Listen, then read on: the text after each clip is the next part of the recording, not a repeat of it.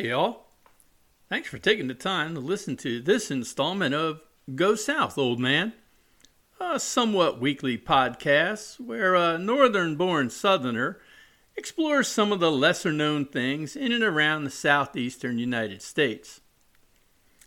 The topic for this episode is such that, for the first time, I have made the executive decision to split it into two parts because, well, I can, and more importantly, I think that there really are two intertwined stories about the place we're visiting, the man and his home.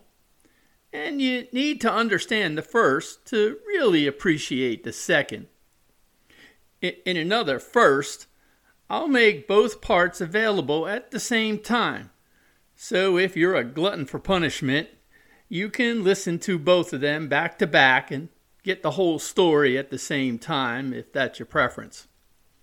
Now, the man in question is Sam Porter Jones, who liked to simply be called just plain Sam. I think you'll see, or you'll hear, that he was not just a plain man, any more than his home is just a plain house. So this episode is a little different than my normal ramblings, and as today is more a story about a person of the Southeast than an actual place or event. But I think it needs to be, to explain the place, we're going to talk about that place in the next episode. Now, Sam Porter Jones was born in 1847 down in southeast Alabama, not far from what would later become Auburn University. His mother died early and his father remarried, moving the family to be near his new wife's relatives up in Cartersville, Georgia, which is about 45 miles northwest of Atlanta. It would remain his hometown for the rest of his life. With the outbreak of the Civil War, his father and uncles all joined the Confederate Army and swiftly left. When General Sherman launched his Atlanta campaign out of Chattanooga, it put the family farm right in the path of the Union Army assault, as the strategic Atlantic and Western Railroad ran right through the town.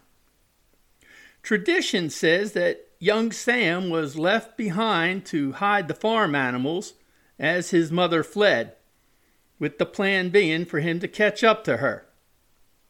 But, as the story goes, in the confusion of war and a flood of refugees, he was instead swept up to the north, ending up alone on the streets of Nashville, Tennessee, a city that would later figure immensely in his life.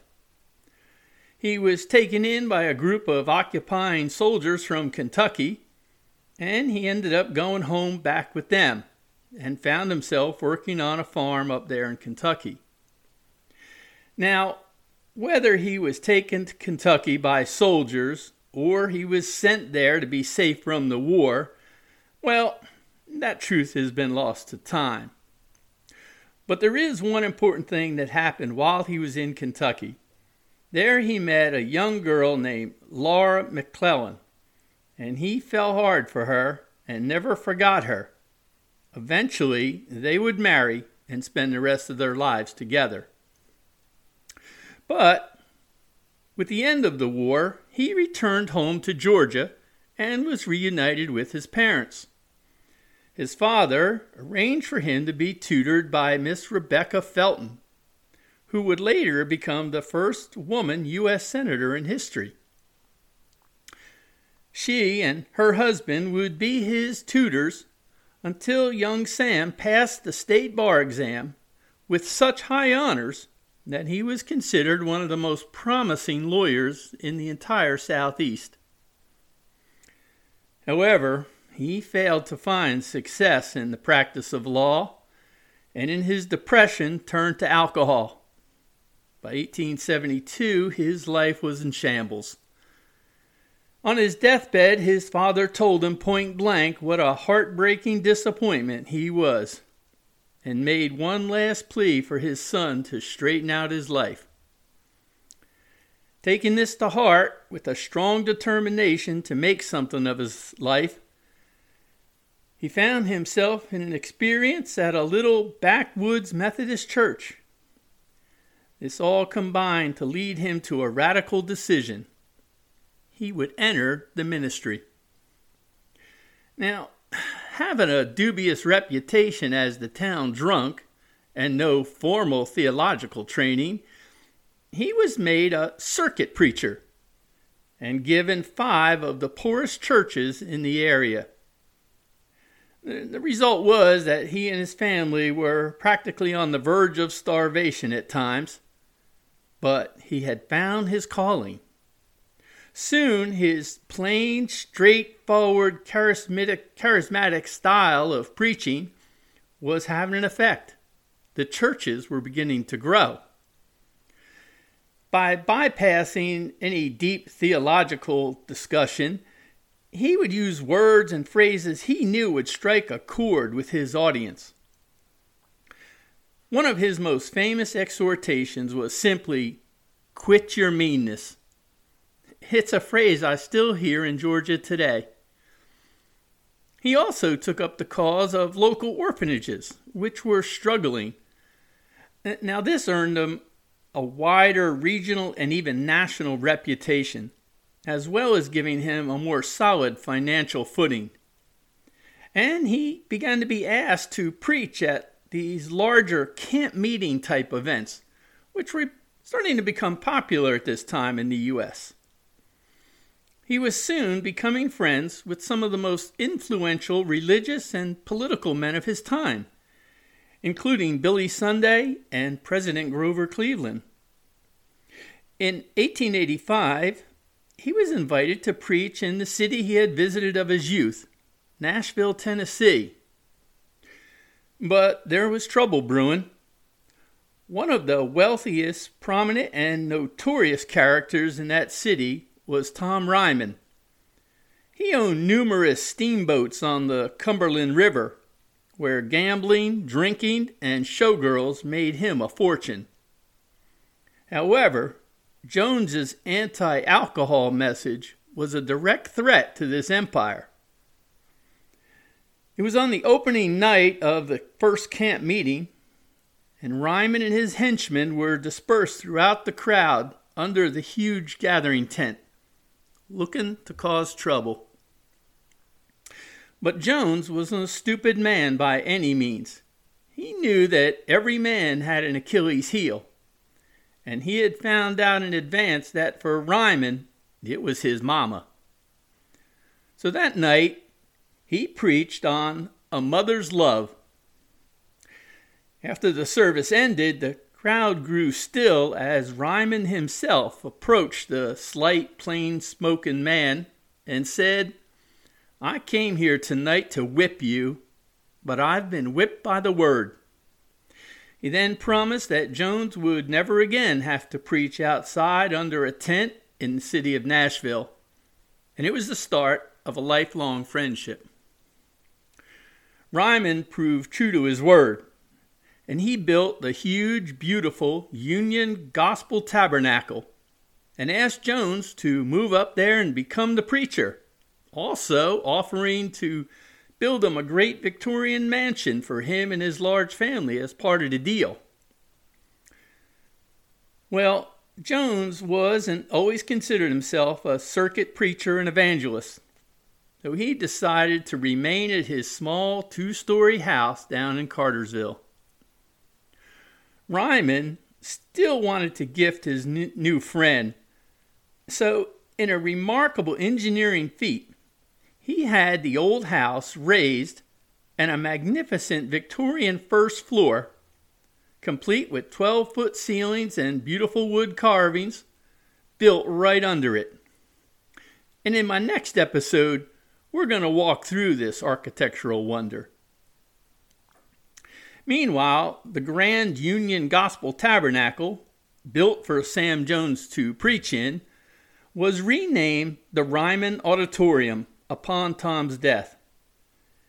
It was there and suggested by Jones that it be changed as he preached his eulogy. Today, you can still visit the auditorium up in Nashville, since it's become now known as the home of country music, being the host of the world-famous Grand Ole Opry. One of Jones's greatest challenges, though, came in the city of Cincinnati, Ohio, another wild riverboat town.